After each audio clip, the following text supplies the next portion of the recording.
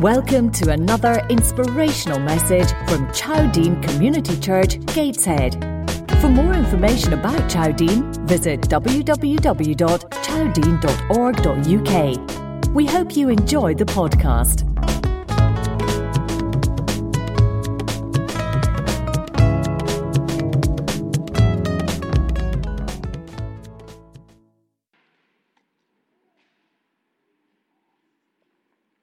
Great, okay.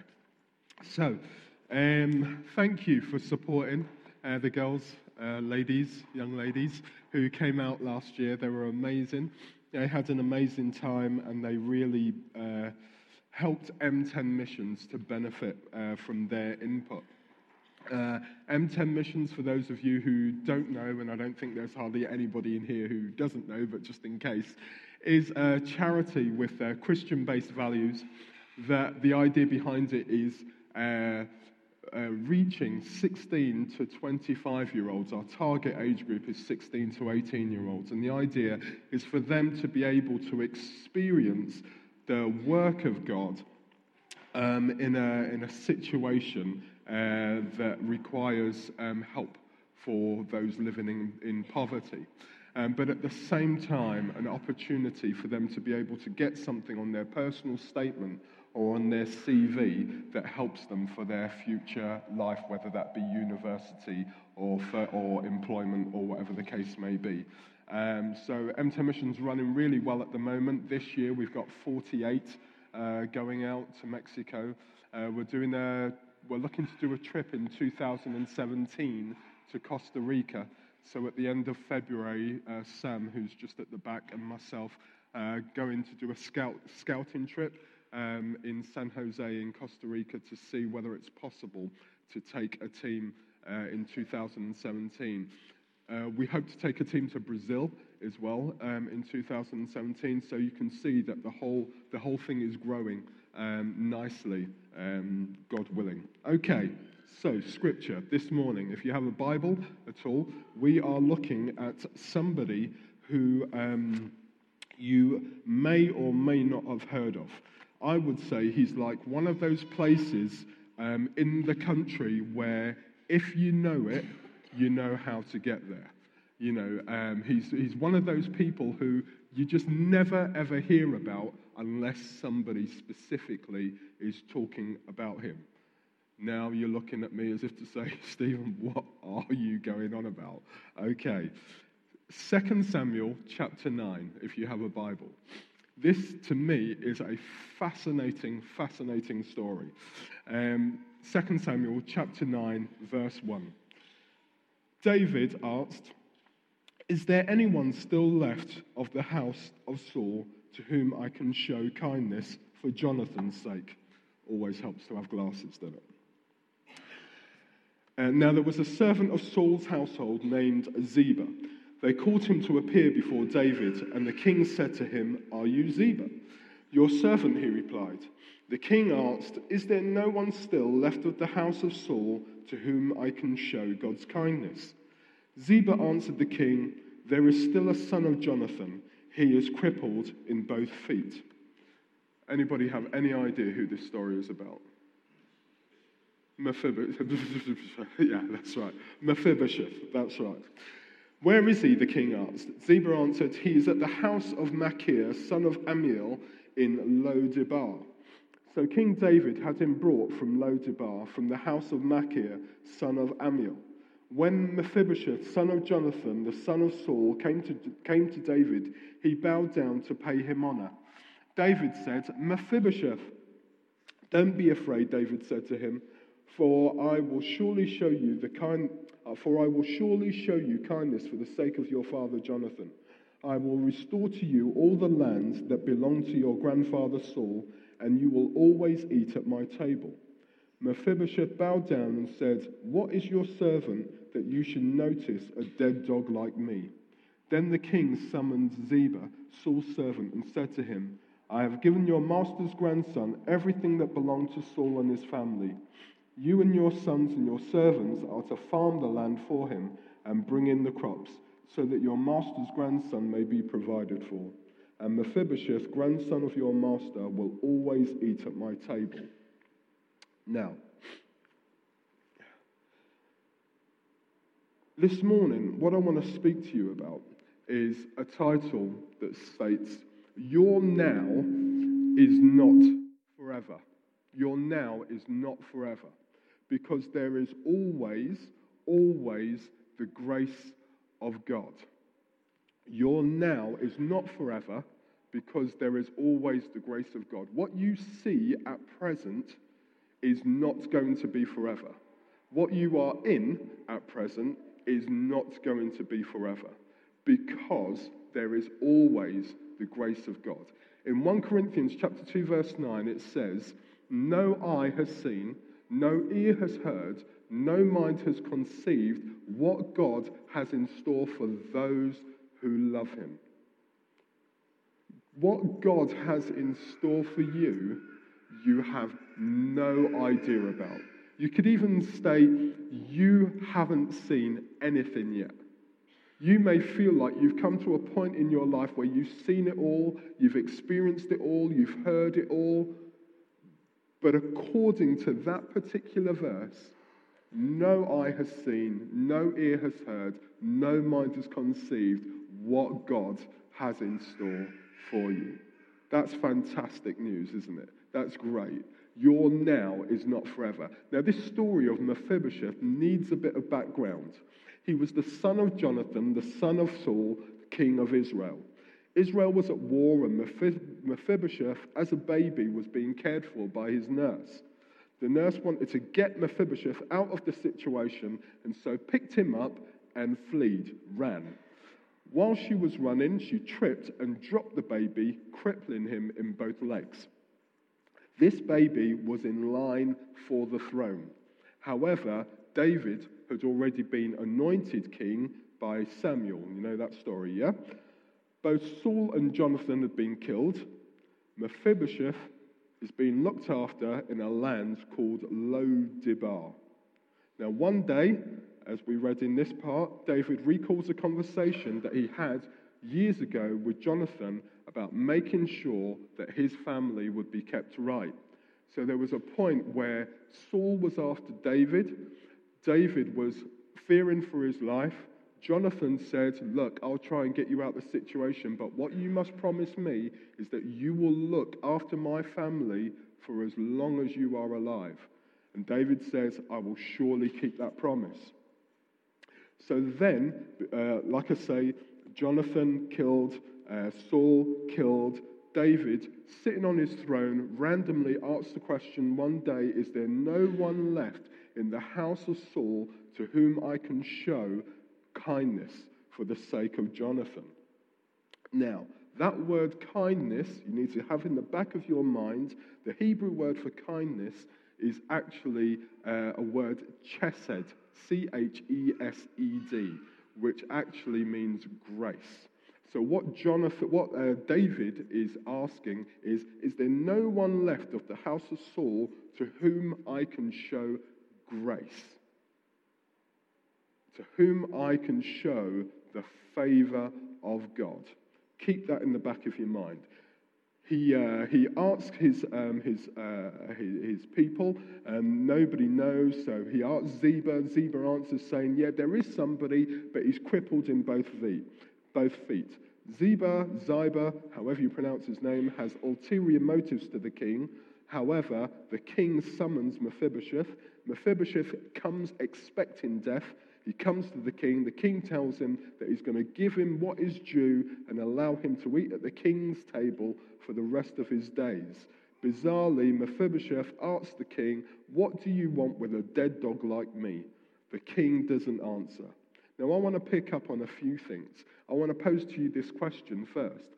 What do you do when you're vulnerable and in a situation you have no control over and the situation doesn't look like it's going to get any better? What do you do when you're actually in that place?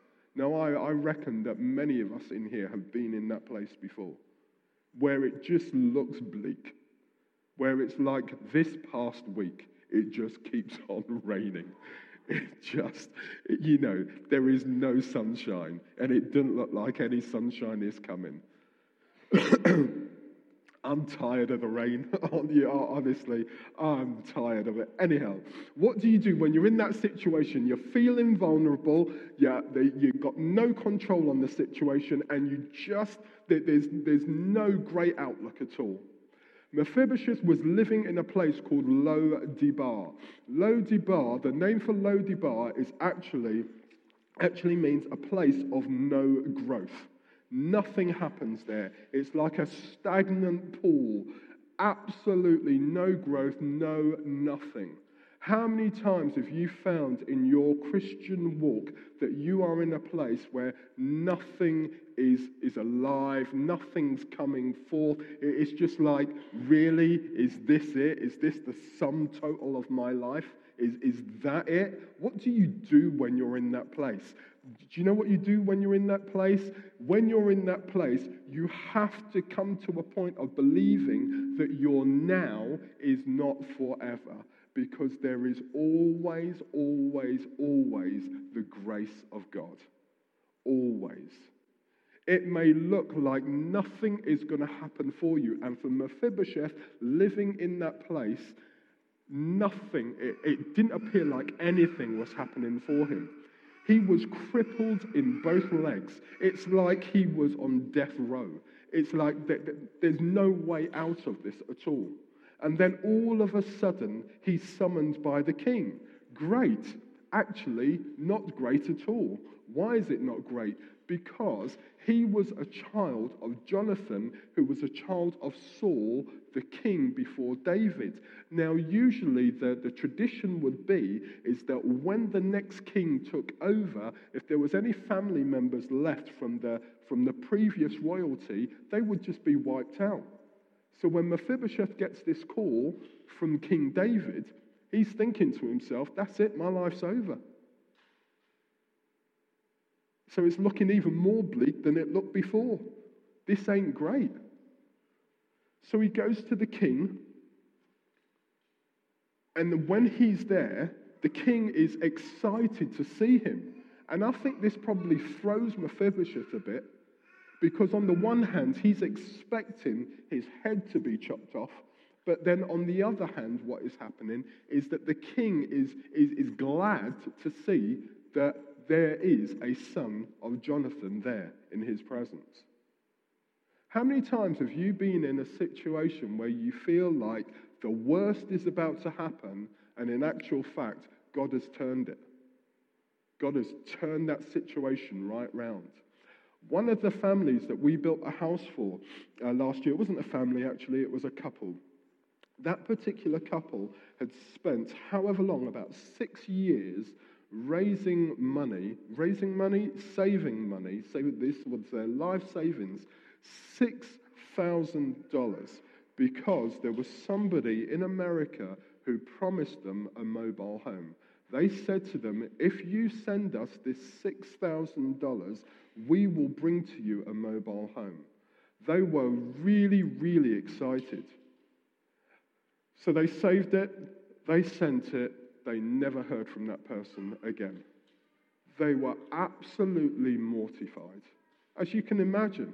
I mean, $6,000, yes, it's a lot of money. On the other hand, for a house, it's really not a lot of money. But for them, living in poverty, it was a lot and a lot of money. However, God has a way of working things that cause grace to be the triumphant story. And what happened was, I'm going to tell you this story really, really quickly. The year before, I don't know if you remember Tammy and Drew, who used to run a church in Newcastle. It was in the centre of Newcastle anyway. Quickly go through the story. So, they moved out to California and then moved down to Mexico, to Ensenada, to a place working for a particular charity that works with disabled children and adults. One day, they were in Ensenada in a coffee shop, and our company secretary, her daughter, and somebody else with their daughter little baby daughter, we're in this coffee shop, random coffee shop in Ensenada. There's not a lot of coffee shops in Ensenada, but there you go. Random coffee shop. And our company secretary, her name's Jane, her daughter, Libby, they're having a conversation and they're talking about the baby. Tammy's in this coffee shop. She overhears an English accent, British accent. So she turns around, starts chin wagging and that, like they do. And whilst they're chin wagging and stuff, Jane says to Tammy, "Oh yeah, we've got a team over from Newcastle." Tammy's like, "No way, I used to work in Newcastle, I used to live in Newcastle, tell me more." Cut a long story short, they come over to the base, meet the rest of the team, meet me. I'm like, "Tammy, what are you doing here? This is unreal." We get talking about possibly the following year, which was this year. You with me still? Yeah?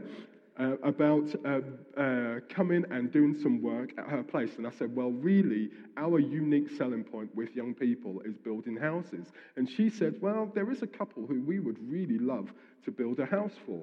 I'm like, right, okay. Well, I'll go back, I'll take the idea to my board and we'll have a bit of discussion and stuff.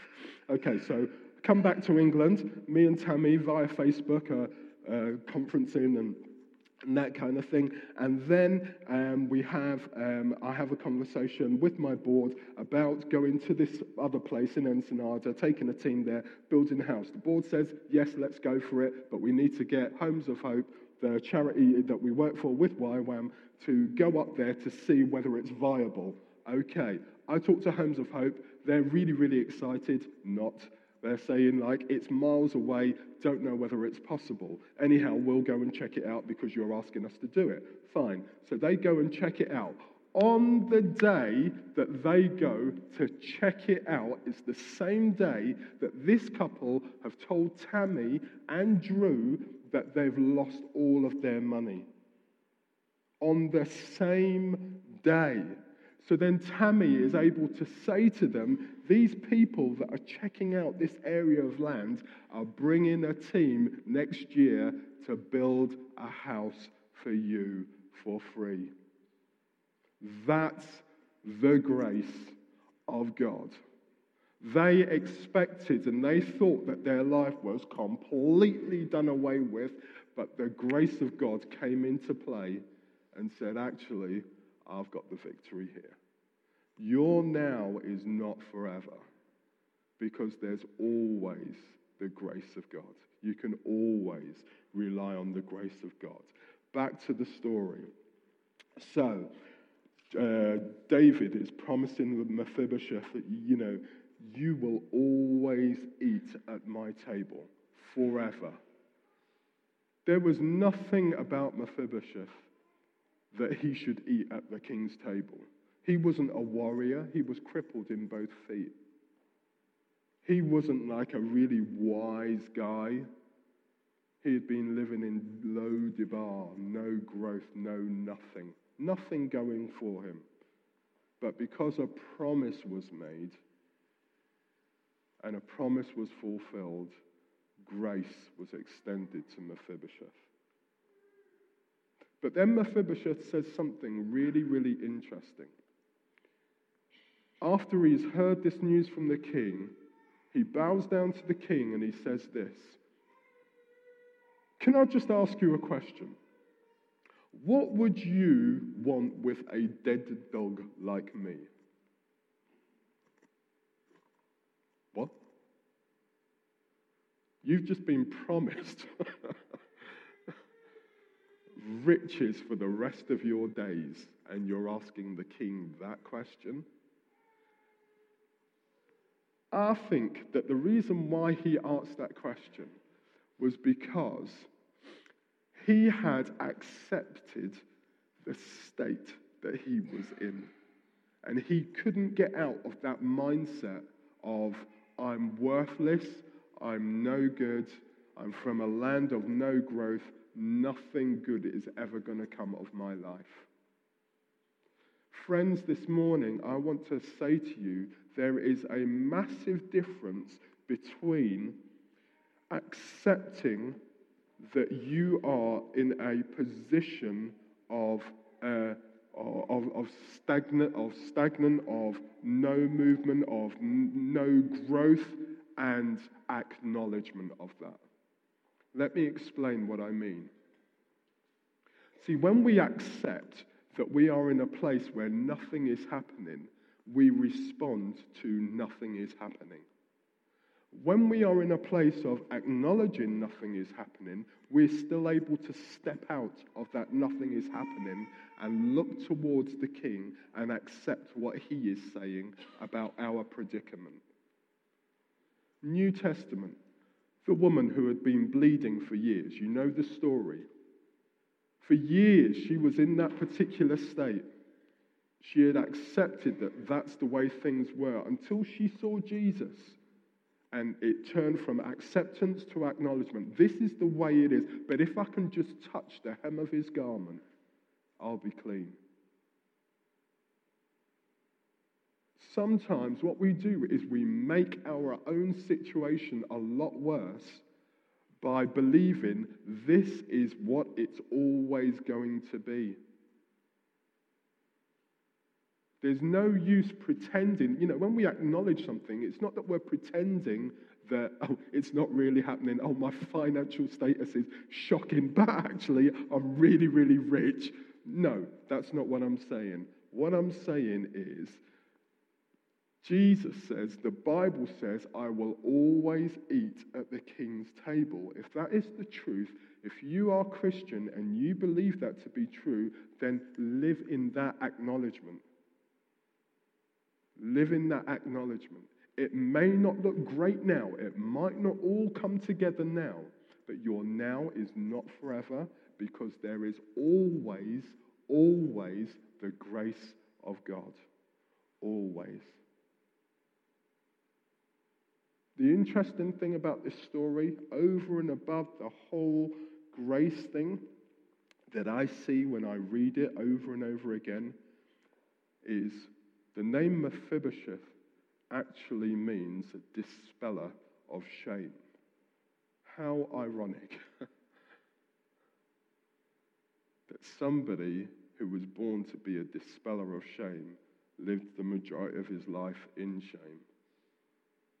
But what it is that sometimes we can't do things for ourselves, but we need others to pull us out of that place that we're stuck in.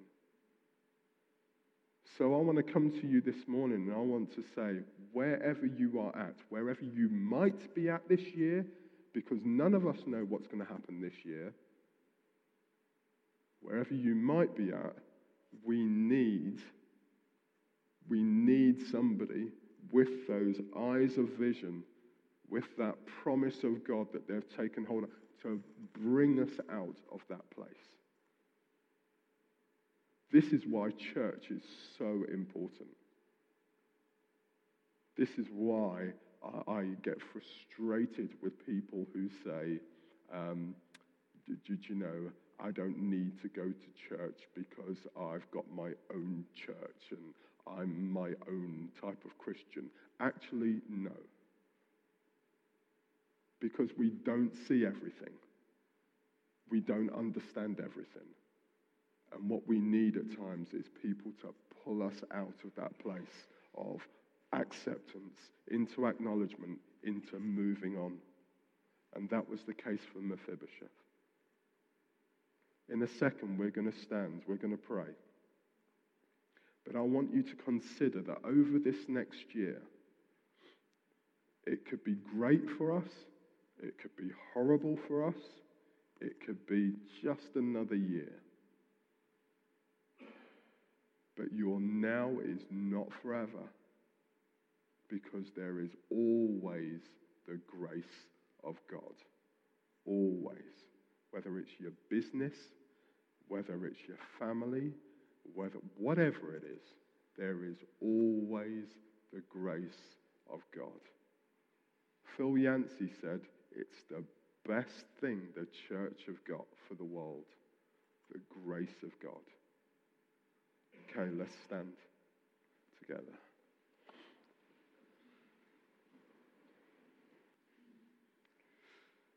In your heart and in your mind, I just want you to repeat those words. My now is not forever. There is always the grace of God. My now is not forever. There is always the grace of God. My now is not forever. There is always the grace of God. Lord, I want to thank you for these people in front of me. I want to thank you that your grace is sufficient and is abundant for every single one of them. That they cannot step outside of the abundance of your grace. Regardless of the circumstance, situation that occurs around them, within them, there is always the grace of God. Lord, whatever they're looking at right now, whatever they're going to be looking at in months to come, thank you, Lord, that their now is not forever, because there is always the grace of God. Lord, I pray for their church weekend, for those of them that are going and for those that are not. Lord, I pray that they would walk in your grace. I pray, Lord, that they would pray in your grace. I pray, Lord, that they would worship in your grace.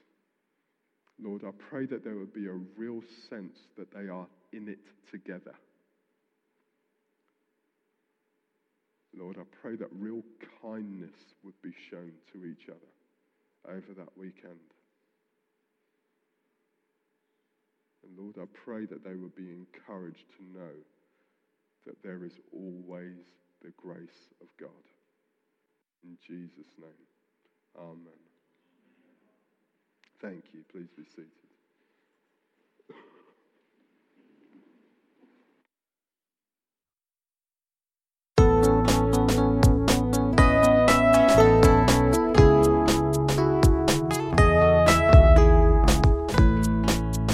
This is the end of this message.